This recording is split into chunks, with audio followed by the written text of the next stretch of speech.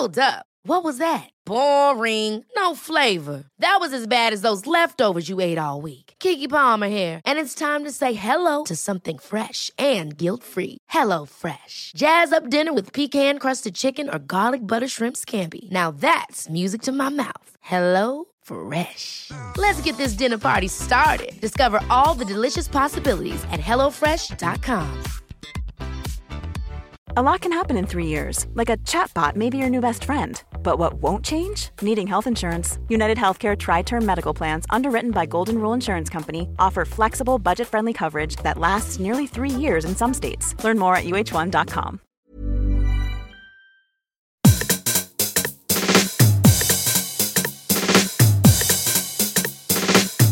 This is Eat, Sleep, Work, Repeat. It's a podcast about workplace culture, psychology, and life. Hello. Thank you for joining today. A couple of things before we kick off. I announced a couple of free events, and you can find out details of them in the link at the top of the show notes. Also, it went out on the newsletter. So the first of them is a very intimate event, and that's myself and Rory Sutherland in conversation. And that's going to be taking place on Tuesday, the 27th of September at 6 o'clock. And you can find details in the notes below. Very intimate event. It's not being streamed or recorded. So the only way to see that, participate in that, is turning up on the night. And that's hosted by Radix Big Tent Foundation. And Big Tent Foundation are a non-partisan organisation that tries to help individuals who've been left behind by party politics. I spoke at the Radix Big Tent event in Bristol this year, and we're putting on an event there. So it's a wonderful group of people who attend those events, and so it should be great. And Rory clearly is just this formidable intellect. So it'll be fascinating to have the discussion and debate with him. I'm really looking forward to that. Separately, I'm also doing an event with the RSA. Now, the RSA, you'll possibly have even been to an event if you're ever in London. They've got a place down in John Adams Street, which is just around the back of the Strand. And this event is going to be a hybrid event. So it's free, and you can join. You can get a live streaming ticket for free, or you can come along for free to the RSA. So fabulous to partner with the RSA. I did something with them in the midst of lockdown, so I'm so thrilled to do something in person. So 2 really lovely events, both free, that you can come along to. If you are in person, then you can hang around and have a chat, or you can buy a copy of Fortitude. But I'm thrilled to be able to offer those things for zero charge. So fabulous, and thank you to both the RSA and to the Big Tent Foundation for helping put those things together, and to Rory for participating. Today's episode is about something that I've been intrigued about myself. It's about the art of storytelling. And as today's guest, Kate Tellers works for the Moth. And if you're one of the 100 million people who listens to a Moth podcast every year, or you've ever attended a Moth event, Moth events are about true stories told live. Now, I found myself in a situation recently where I was thinking, I want to think about the way I present, the way I connect with audiences. And so I spent a long time thinking about it. And, I did some stuff watching comedians, actually. I did some stuff thinking about great presentations. And I found myself listening to the American version of the Moth book that we're going to talk about today. So the book is called How to Tell a Story, by the Moth Guide to How to Tell a Story. It's fabulous. The thing I would strongly say is that not only is it a good book, it's an incredible audiobook, because they not only tell you the transcript of what someone said, you hear someone saying it. So there's one thing hearing, this is the fastest storyteller we've ever had on stage, and then reading, this is the slowest storyteller we're having, but then to hear them is just incredible, because it immediately makes you think pace. Wow, how important is pace as part of delivery? The Moth has got a really clear framework that's learned from years of running, 25 years of the Moth events. They've learned what stories work. And the book is this incredible coach, really, that tells you how to think about your own stories. The thing that I found personally helpful for it. So here's how this podcast came about. I listened to that as a fan, and then I saw 3 months hence, I saw this in June, that they had a UK version of the book coming out. I was like, right, I am going to beg and pester them to come on. And so that, sure enough, the publisher announced it. But I found two things. I found there was really real value in self-knowledge, in trying to think of what are my stories? How would I tell a story? But secondly, trying to think of applications for that. And one thing Kate says in this conversation, she says, look, first and foremost, the Moth actually, she talks about this, the Moth actually go into organisations and run storytelling sessions for team members. And the real value is twofold. Not only is the art of understanding the construction of a story of value, but when people tell their personal stories to each other, they feel a strength of connection that they lacked before. First, it was this person that you're always seeing on a Zoom call and you don't know anything about them. Now it becomes rendered in flesh and blood, this vivid story that you want to see how it plays out. So the first thing about connection. The second part is that if we understand how stories matter and connect with us, we can just make our own delivery of messages more interesting. The whole of life is filled with us watching things that are boring and pretending not to be bored, right? The average state of you sitting in a meeting is you staring at a screen, pretending to listen. And don't pretend you listen to everything, because you don't.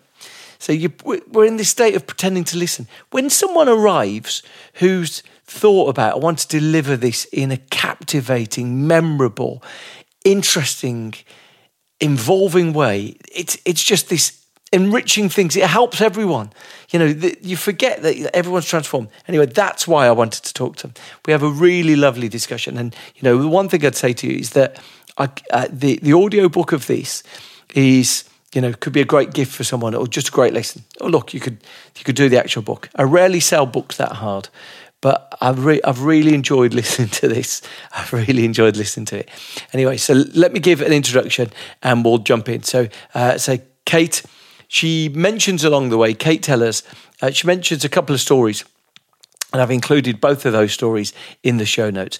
Kate Tellers is a storyteller, a host, a director of The Moth, and she's a co-author of the new book that they've just published, which is How to Tell a Story, The Essential Guide to Memorable Storytelling.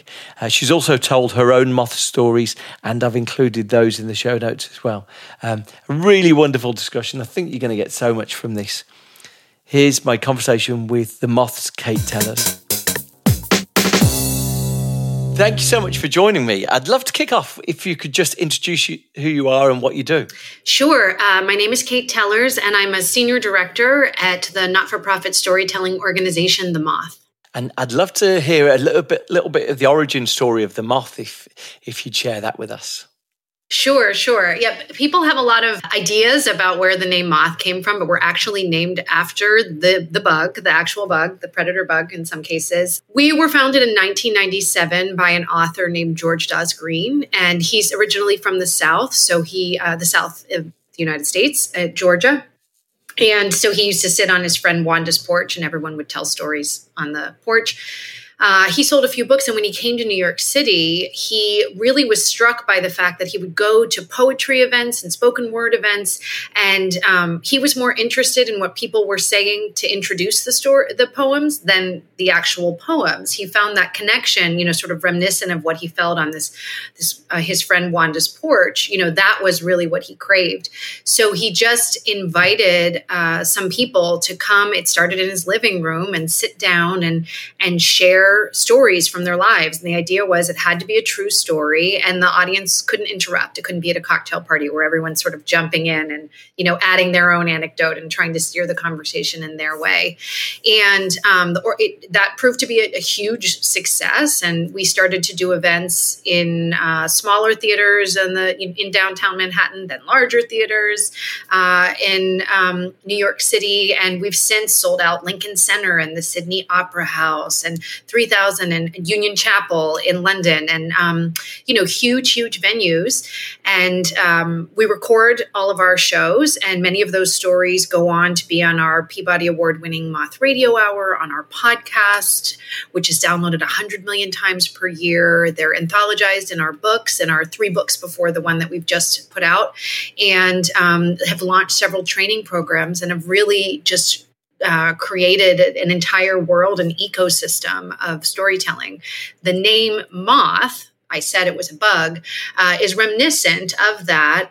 It's the moths that used to fly onto Wanda's porch and would go towards that light bulb. And it speaks to the community that builds when we share our stories, and when we listen, when we take the time to listen to each other's stories, and the way we all sort of gravitate together as people. The reason why I love this book, and as I was saying to you before, I've both listened to it and read it, is because it feels like a sort of personal coach taking you through some of the things that you might consider, some of the ways that you might tell a story.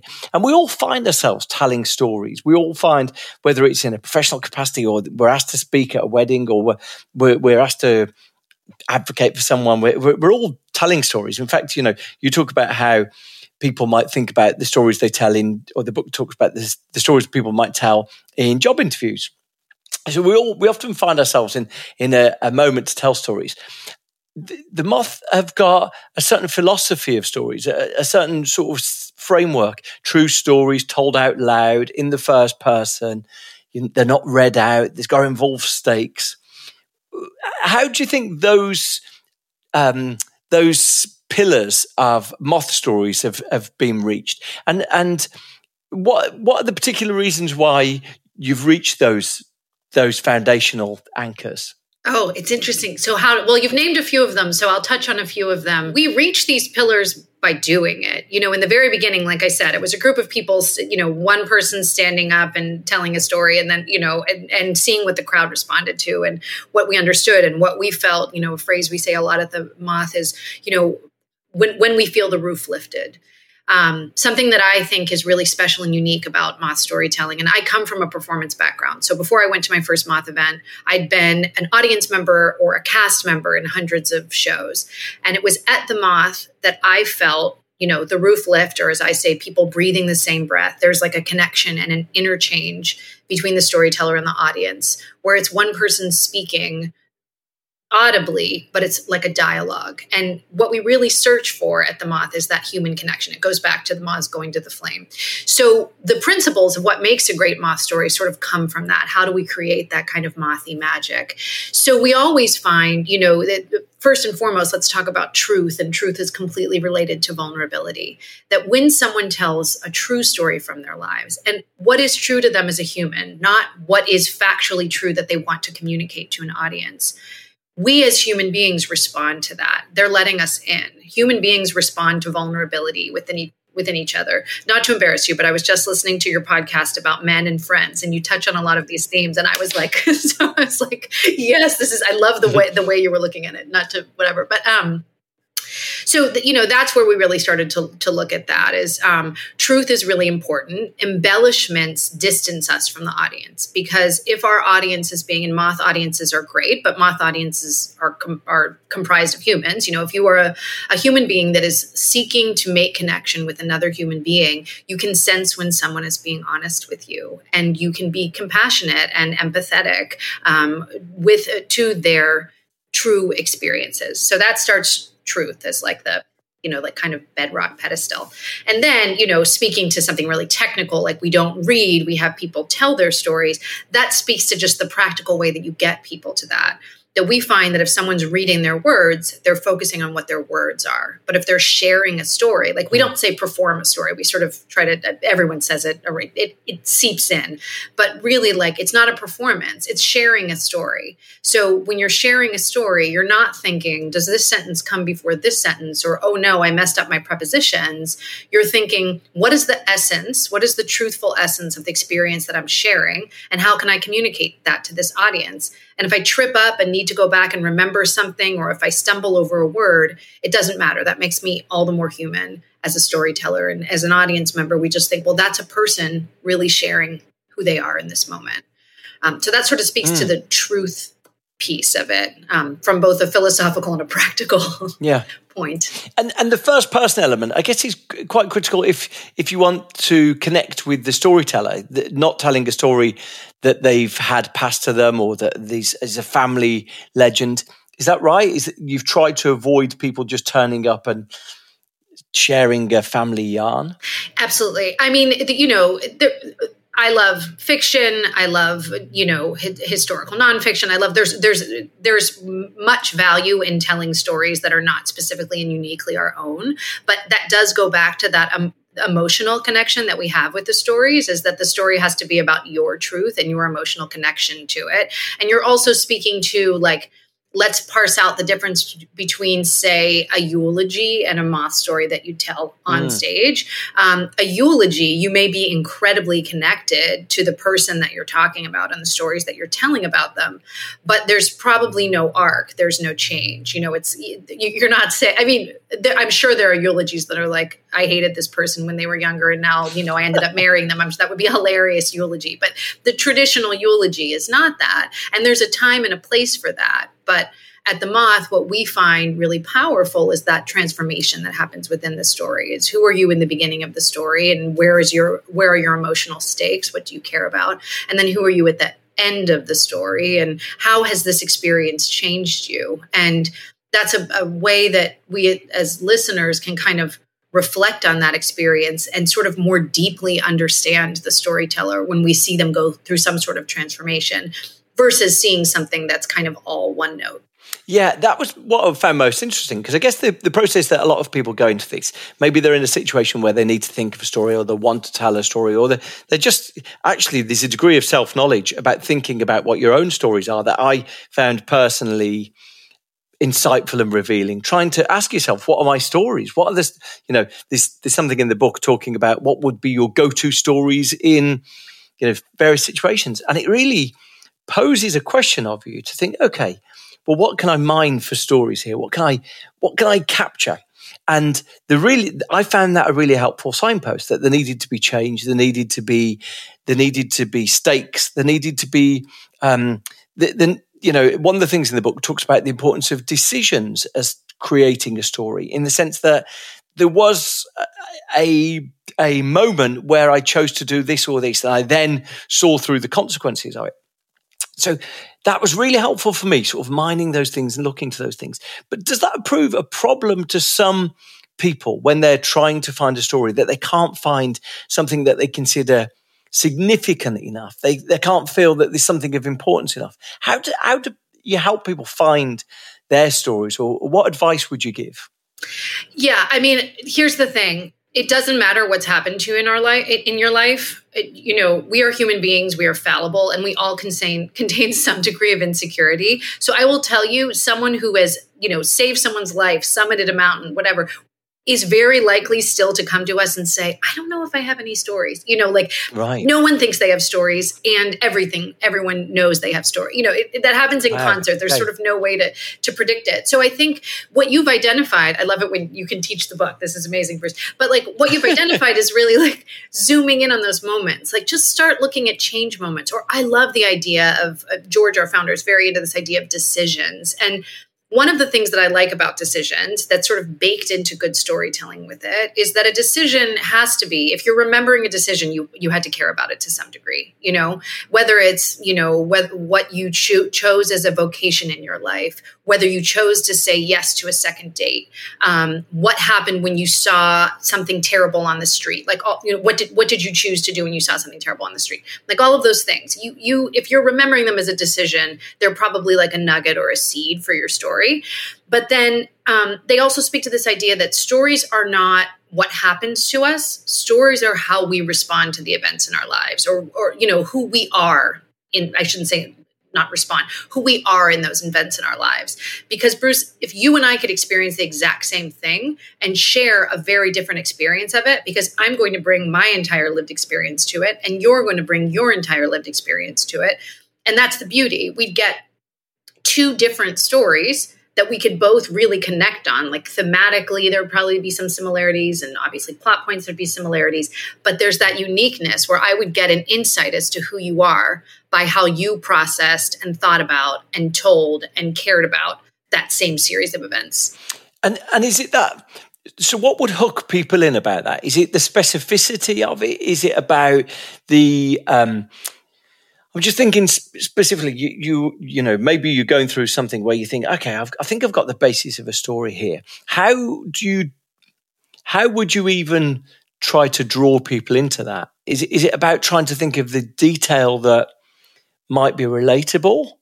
I'm really struck by the similarity with songwriting, that often it's in songwriting, you know, in a Taylor Swift song, sometimes it's the real specificity of no one else could have ever experienced that in exactly the same way that strangely makes it transcendent and relatable. And I find that really sort of an interesting concept, that, you know, almost the fact that only you could have experienced it, but you're so vividly describing it, can somehow allow more people to anchor into it. So I'm just interested in what are the things that hook people into a story. Your specifics, you're absolutely correct. I'm always like, when I look at stories, highlighting, can you say this more specifically? Can you give a specific example? And I think one of the reasons that specifics are so compelling in storytelling is that the more specific that you are, the more your audience knows exactly where you are and how they relate to it. So there's this thing where weirdly the specificity then breeds like a universality to the story. So if you take something like a common life experience, like a wedding day or something, if one person is saying, well, I felt X at this time, if you've had a similar experience, maybe you felt like X plus one, or, you know, you felt something similar, and then you kind of get it because you're like, oh, they're over here on it. But then there's also just the idea that every Moth story has like a kind of overarching sort of thread through it, a sort of theme. So a lot of the time, even if we haven't, there are many stories, like a wedding is, a common experience all over the world, but there are many things that are not common that you hear on the Moth, really, really unique experiences, an astronaut, tightening a screw in space or something like that. And you're going to, but even through that, these bigger themes, and the story I just threw out here, this is Mike Massimino. He's an astronaut. He tells the story about going out in space with the Hubble telescope, and then realizing that the screw was stripped, and billions of dollars have been poured into this or whatever. But the thing that comes into his head is, my children are going to think I'm a failure, which is very relatable to a lot of us. Yeah. But regardless of whether it was my children thought I was going to be a failure, whatever's going through his head, there's those bigger themes of like success and failure and pressure to perform, and all of these things that even if we haven't been floating in space in a great deal of stress, we understand as empathetic human beings. And that specificity really draws us into it. So that's definitely what I look for in a story. And oftentimes, like, the content of a story pitch or of a story is interesting, but what's more interesting to me is like zooming, like what makes this experience unique, even if it was a really high stakes situation. If you were not, if it's a high stakes scenario, but you do not have an emotional stake in it, and you cannot articulate specifically why you had an emotional stake in it, it's very likely that your audience will disengage. Whereas I'll give you another example of a story. We have Gail Simmons, who is on the Food Network here in the US, tells a story about going on her honeymoon to Vietnam and being obsessed with this one particular bowl of this restaurant that sells only these noodles. And the entire story is about her desire to get a bowl of noodles. Which is not, who cares? Get noodles. You're in Vietnam. You can find noodles, But because it's that important, because she cares that much, it's a story. Because there's reasons that she's going. There's everything she puts herself through, what she physically feels like when she's trying to have it, what happens when she doesn't get it. It's a story about getting a bowl of noodles, but it's not. It's a story about wanting something so badly and what happens when you don't get it, which we can all relate to. That's so fascinating because that's... And firstly, it's an illustration of why we might have many more stories than we believe we've got to tell, because just trying to see something that effectively is an emblem of something bigger. Is there a way that you would advise someone when someone sits down and they say, right, okay, I need to work through, is that about skilled probing, saying, tell me more, why are you drawn to that story? What do you think it signifies? Or what would help her find that story? I don't know who helped her with that one, but what processes would be involved? Because if someone's taking themselves through this process themselves, what questions should they be asking, or what should they advise someone to ask them? Well, as you know, because you've read the book, everyone that appears on our Moth main stage works with a director who does, I like the way you put it, skilled probing. That is what we do. And so the developing of a story is very much a dialogue where we ask questions. So I'll tell you as a director, what I ask for is I'm not going to ask the big question of like, why do you care? Like that might be hard for someone to answer because they haven't quite gotten through it. And a lot of they might not have the answer at that point. And a lot of what I think is so valuable about storytelling is the process of really thinking about our experiences and how we want to share them often gives us clarity on our own experience. So that dialogue that you have with a Moth director, or the dialogue you would have with yourself or whomever is helping you craft your story, is oftentimes shaping the story. It's not simply the ordering of information. It's like how you relate to the information that you want to share. So if you came to me and said, Kate, I want to tell you a story about this bike race where I fell off my bike and lost, I wouldn't necessarily say, what does that mean to you? But I might start with I'll get background. How often have you been biking? What has biking been in your life for you? Do you have other I'd ask questions around it. And then I'd start to listen for patterns. Oh, well, it sounds like every time you've described doing this, you've done this with your dad. So what was your dad's relationship with it? What's your relationship with health or physical fitness? Are you a competitive family? And I just, as a director, you just start to listen for like those patterns or those what's unique or what's the tell or where do I feel? Very often, these conversations are very emotional. So where do I see emotion coming up? And what does that emotion mean? And if I feel the storyteller is ready to tell the story, how can we really look at that emotion and understand that emotion and find the place for that in the story? It's just like a matter of finding leads. And it is, again, it's specific questions. It's not like the larger abstract. It's really that, like, how do I dig into this moment? Or how do I dig into this moment? And then what do I discover? And then how does what I discover relate to the other things that I've discovered before? And how will some of what I'm discovering then make a coherent story? That, I guess, leads me on to a question about structure.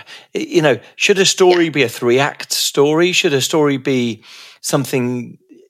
How should we be thinking? Specifically, the one thing that really springs to mind to me, quite often when I'm in a zone, when I'm thinking about whether presentations or stories, I often think, you spent so much time thinking about the start and the middle, and the ending just felt like it was, and that's that. It's sort of an anticlimactic thing. Should we be thinking about beginnings and middles as beginnings and ends as two parts of the same thing? Should a story neatly tie up at the end? How would you think about different chapters? Well, okay. So very simply, the structure of your story should be what will most effectively communicate your story to your audience. Right. So in some, like, for example, and I'm sure you saw this in the book, there are people that start their stories with a flashback and then they jump and then they, whatever, and then they jump in time. You can tell your story in a linear fashion, but telling your story in a linear fashion is a choice. It's not a rule. It is the way that your audience will best understand your story. So you have to understand sort of what is the larger story that I'm trying to tell. I'm trying to tell about how in this moment I realized that my sister had always imitated me, had always looked up to me. And this is the first time she broke away, and the first time I felt her broke away. This would be first person. So sometimes in terms of like actual structure, you might not tell it in a linear fashion, you might whatever. But in terms of beginning and ending specifically, they should always relate. The end is in the beginning is in the end.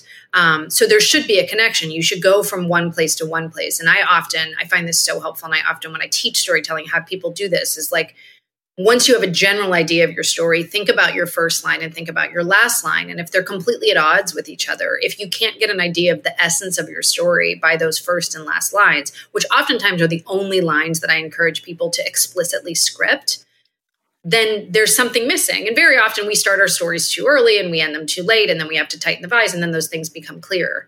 That being said, stories that tie up neatly in a bow often ring untrue because life doesn't tie up neatly in a bow. So we should feel sated by the story, but we should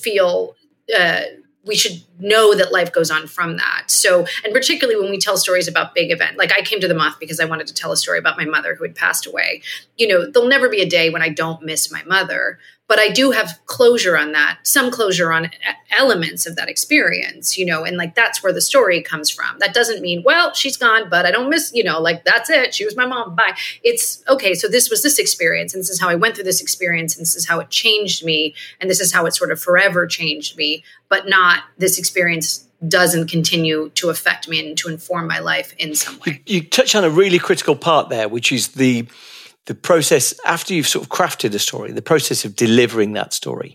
And I think most people will know that whether they've rehearsed a presentation or something and they've learned it off by heart, and the almost terrifying and sort of stultifying process of forgetting the next line when you've learnt it by rote makes the delivery of, we've all been in an audience where we've watched someone who's learnt something by rote deliver it. And it's this horrible mechanical thing that if you ask them afterwards over a coffee to tell you the presentation, they'd probably give a 60, 70% decent approximation, but with so much more heart and character. And so that idea that you only encourage people to learn the first line and the last line is really intriguing. What way would people think then to navigate their way through a story if they're terrified of forgetting critical elements of it? Well, the story should never feel like rote or rehearsed. I think we're agreeing, but the story, you should prepare well to share your story. And I think what happens is you'll script your first line and you'll script your last line, and everyone's a little bit different. Some people script a lot more, some people script a lot less. But when we work with a storyteller, we have prepared together. We know you go from here to here to here to here to here. And like, we know your landing pads. And what ends up happening is you rehearse the story is much of the story is exactly the same way every time that you share it. It's the same way if you have a story that you share at a cocktail party, you're going to share most of your phrases are going to be the same. It's just like it becomes baked into who you are and how you share it. But you should have a freedom from those phrases. You're sharing the emotion of it. You're sharing something present in the moment. You're not thinking, I didn't say that it was a blue-ish stare. I said it was a stare. Shoot, I need to, I screwed it up. And so you should definitely know, like, the map of the story is very intentionally built. Details that need to be in different parts of the story are very intentionally put in. But when you're sharing the story, what's in your brain is not the page. What's in your brain is sort of what comes next, or the images of the story. You're present, you're walking through this experience with the audience, which engages the audience so much more than if they see you like scrolling through a script in your head. Yeah, it's really, and the experience of being in the audience when someone is fluently trying to recall details and bringing you through, it's more captivating. There's something more human than these presentations where people try and get it word perfect and it ends up lacking some humanity, I guess. Yeah. The Moth organization has worked with companies and done some corporate stuff. And I'd be just so interested to hear how you help companies. Is this about company stories, about the principles of storytelling in presentations? How would you help members of organizations, and what adaptations do you need to make to the Moth approach?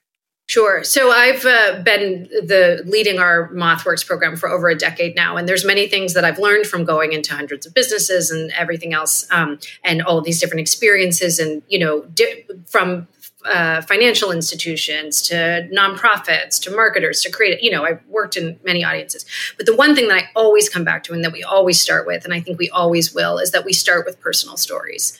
We want to hear, and we do this through workshops, and we'll do sort of customized events, but let's look at workshops. We want people to go through the experience of understanding story structure and sharing story through the experience of looking at it through their own personal stories. We find that is the quickest way. It's the best way. It's what we do best to sort of teach Moth storytelling. But also at its fundamental basis, what you will get when you bring storytelling into a company is a really cohesive team building moment. And oftentimes that's simply all we're brought in to do is how do we get this group of people that don't interact or don't understand each other or don't communicate or are, we're having trouble like kind of get on the same page. How do we do that? We bring in and they share personal stories and they can be around themes that are relevant to work, themes that are a part of the offsite, or they can be completely unrelated. My clients often are like, can they be that? And it really doesn't matter. Like just get people to give space to their own experiences and share it with their colleagues. And inevitably I hear, I've known you, I've sat next to you for 5 years. I've never understood you in the way that I do now. We hear these like gorgeous, like life cracking, experiences sort of come out. And, the same thing that happens in businesses, like storytelling is storytelling wherever it is. It doesn't change in business. So oftentimes people say like, I never understood this about me until now. And now they've had that experience of understanding their own life and themselves with their colleagues in a safe, supported space that brings them all together. So we find that to be simply important. But then moving past that, there's this idea of the way we build culture. And I think, particularly as businesses get larger and larger, there's this, we lose a sense of community and culture and what our values are. So a lot of what people are doing in businesses is they're sharing stories, their own personal stories. Again, we are always driving towards the personal of what, like, okay, so let's say we're working with a company right now who is wants to be the most inclusive company in the world. Well, what does inclusivity mean on a specific level when you speak about it? How do we speak about that in a way that human beings understand? Well, let's look at our personal stories and let's look at how we can share stories about being outsiders, about being insiders, and how we can sort of come together and hear those stories and create kind of a dialogue around that really elevates and supports the culture that you're trying to build. And then the third sort of major thing that we see is that storytelling is just an effective communication tool. And in business in particular, people need to communicate information and people are bored and they need like the human connection to the information that's being shared to absorb and to remember maybe some of the drier or more technical information. So using a story to set up a set of some data or thread through as you're presenting data or information, using a story to understand why you believe a group of people should buy into an idea or a principle or a change or anything else is so much more effective than saying like, this is what we will be doing. And such an effective leadership tool, of course, because people can understand why the person who is directing my next course of action is asking me to do this, to believe in this, to change in this way. In those instances, would there be a permitted divergence from them being personal stories? Because I'm just interested in that instance. Would you allow some degree of license taking? Yeah, I mean, I am not God. People can do what they want to do. I wish I had that power, but I do not have it. What we do in our workshops is we really do focus on the personal. There's a lot of, but of course, there is a lot of direct translation into stories that are not first person. And we certainly we're talking about case studies, or we're talking about like in the case of like nonprofits or NGOs, like the work that we do and how do we share that, how do they effectively communicate the work that they're doing when that's often sometimes their story is less important than the story of the people that they're potentially serving or supporting, So there's certainly a direct translation, and we look at that a lot of the time. Like, what are the bigger themes? What are, elements like looking at details, looking at the way these experiences have changed people, understanding context, like all of these things sort of are important regardless of whether they're first person stories. But we always find our way in is always with the personal, because then people have an emotional stake in what is being shared. And it just, to me, is the most explicit way to sort of understand those fundamental elements of storytelling that certainly apply beyond first person. There's a really interesting thread that I've drawn from what you've talked about, which I think, we should never underestimate the fact that most people are in a default state of being bored, partly because they're overloaded with information. We imagine if you think about the experience of a lot of people for the last 2 years, they've sat staring into a screen, hearing something that is clearly important to the person saying it, but is largely undifferentiated from the 5 or 6 hours that they've been staring to the screen that day. And, Now, the person delivering that thinks finally I'm presenting my slides in the course of this day, and so everyone will be paying attention. And they fundamentally misunderstand message sent, which is everyone's going to be reading my bullet points, everyone's going to be listening to this, to message received, which is someone sitting there thinking, I'm just going to get some emails done while this presentation's going on, and I've crafted my face so I look like I'm paying attention. And that absence of empathy is very similar, or that absence of interest is very similar to you saying, when colleagues sit down and they hear the story of someone in front of them, they suddenly transfer from being a face on a Zoom to being, someone who's got a backstory and is intriguing and someone I care about, and I want to hear what the next stage of this person. And they both seem to be related to some extent. If we're going to make connections with people, either on the messages we're giving or on the people we represent, we've got to give people a reason to care. That strikes me as a fundamental component here. Absolutely. Absolutely. It's like just the idea of giving memorable, specific details is so small, but also like the phrase that I always get from my clients is like assault by information. You just say to someone, this is what we're doing, and here's all the data to support it. Goodbye. But telling a story and adding something personal to it. And maybe this is when I was skeptical about this idea. And here's the moment that I realized, this is really important or really special or really effective or whatever. And so here's where I'm landing, taking your audience on that journey and like giving them a framework to understand why they should care about something is so much more interesting and illuminating than plunk, here's all my supporting, evidence, and here are my bullet points. Goodbye. Absolutely. Are there any things that for you are the big turnoffs for stories? When people do things, the thing that's really sort of triggered it in my head is when you tie a story too much in a bow, it sort of feels a bit saccharine, it feels a bit artificial. Are there any other big pitfalls that potentially people should avoid? Okay, I'll tell you a couple, and I'll end with the one that's really that I care the most about. But of course, a great story isn't I'm great, here's how I was great. In conclusion, I am great. Again, honesty is my North Star. That is a boring story. That is a story that is talking at someone. The truth of any situation is not that you were great all of the time. The more interesting story to me is not that you ran the marathon. The more interesting story to me is the moment that you almost turned back. That's where you're vulnerable, and that's where you're human. And that's what I want to see.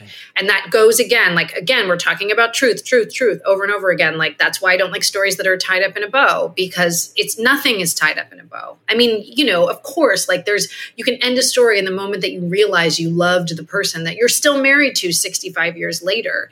There has to be something specific about that moment that for me to be gut punched by it. Or, something that you've overcome, something like that.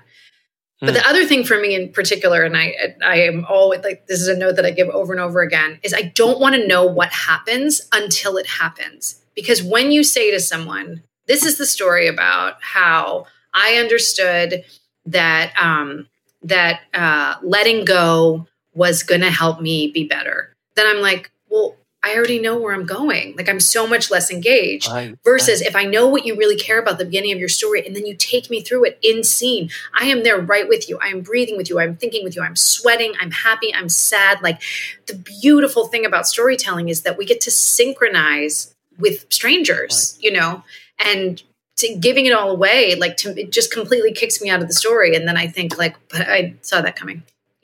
Right. So it's almost leaving them to join the dots, leaving them to hit the aha moment in empathy with you. Exactly. And we need to know, that's why stakes are so important. We need to know why we care so much about those moments so that we can be there and say oh my gosh, did the letter come today? Be there with the shaking hands that are opening the mailbox. Of course, we need to know why that's important. But then I want to experience. I want to know at the same time as you what happens when you open that envelope. In your time, so you've worked 10 years, more than 10 years with the Moth. In your time, could you give us one or two stories that really have stood out for you and what you felt was special about them? I have 12 million stories that have stuck out to me, but I'll tell you a few. I've had this interesting opportunity where I've gotten to tell a lot of stories with Catholic sisters, which is very strange. For me personally, my parents grew up Catholic and sort of left the church. And then I got to be one-on-one with these Catholic sisters and some of these amazing women. So one of them told a story about, what I loved about the story is she tells us about the first time she witnesses. She doesn't know she's going to be a Catholic sister. She's in a very serious relationship with the boy she's going to marry. And she witnesses the work of what the sisters are doing. And these are particularly sisters that help people at the end of their life. And she taught me a phrase that I've been obsessed with ever since. And she says, I found the pearl of great price. Like I found the thing. So there's the stakes, And then the story is about, but she loves this man so much. So how is she going to do it? And she can't tell him. She can't tell him. He takes her to her fittings for her habits and sits outside. He thinks she's volunteering and she's being fitted for a habit, looking out the window, looking at him, like heartbroken. And ultimately she has to tell him. And there's a gorgeous scene because she found the stakes are there. She found the pearl of great price and she had to follow it and she had to give up this other great love. So I love this because it challenges a dominant narrative. I love it because I love love stories. And I love it because it just makes something complex that so much of us see is simple. Gosh. And it's it's a beautiful, heartbreaking love story. Is that on the archive? It is. That's Sister Carolyn Martin. Link. Yeah. Every storyteller I work with, I fall completely in love with. We were talking, I'll give you one other example. Gosh, there's like 12 million. Yeah. I worked with a storyteller who was an actor in The Silence of the Lambs. Small part. Again, I'm using this as a teachable story, but it's not enough to just be like, guess what? I was in Silence of the Lambs. Like, who cares? You know what I mean? Like look at me, I'm great. This is a downtown theater actor, always looking for his big break, He finally gets on the set of this movie. He gets this tiny bit part. And the major scene of the story is him effing it up. And Jonathan Demme is outside. He's acting opposite Anthony Hopkins. And he's looking for that groove that he gets into when he does down. And he knows he's a good actor. And he's losing. He keeps messing up the language he can. And so the stakes are all there. So it's not, look at me, I'm this great actor. It's what happens when this thing that you've been working for your entire life in that moment comes true and you lose it or almost lose it, which is one of the reasons that I love that story. Is that on the archive as well? Josh Broder told that story, yes. Wonderful. I'll find both of them. Thank you so much. Listener, I have to say that, while the book is wonderful, the audio book is a delight because it includes clips from these. It includes the astronaut telling the story and, him saying that he's just terrified that his kids are going to hear this story about how his dad effed up the Hubble telescope. He's just wonderful to hear. So I adored this, and I'm so thrilled with the generosity of yourself and of the organisation into sharing these moments. Thank you so much. I'm so grateful for the chance to talk to you. Oh, thanks so much, Bruce. Thank you for having me. Thank you, Kate. As I mentioned, both of those stories in the show notes. And look, I'm captivated by some of these things, but sometimes there's so many stories on the Moth's archive that you need a degree of curation. You need someone pointing you out in the direction. Thank you. I've been Bruce Daisley. If you're interested in coming along to any of those events, obviously it's a time thing. As I'm saying this today, there's 2 weeks before the events, but obviously, move soon if you want to come along. I've been Bruce Daisley. Always welcome you getting in touch. Thank you for listening. I'll see you next time.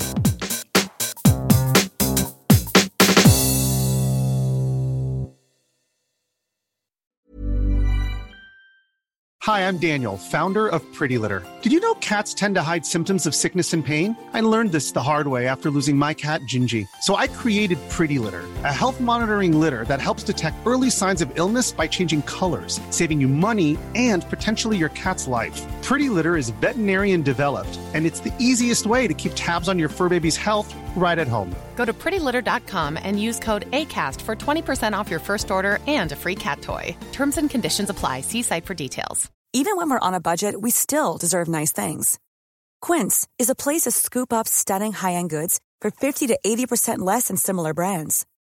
They have buttery soft cashmere sweaters starting at $50, luxurious Italian leather bags, and so much more. Plus, Quince only works with factories that use safe, ethical, and responsible manufacturing. Get the high-end goods you'll love without the high price tag with Quince. Go to quince.com/style for free shipping and 365-day returns. Planning for your next trip? Elevate your travel style with Quince. Quince has all the jet-setting essentials you'll want for your next getaway, like European linen, premium luggage options, buttery soft Italian leather bags, and so much more. And is all priced at 50 to 80% less than similar brands. Plus, Quince only works with factories that use safe and ethical manufacturing practices. Pack your bags with high-quality essentials you'll be wearing for vacations to come with Quince. Go to quince.com/pack for free shipping and 365-day returns.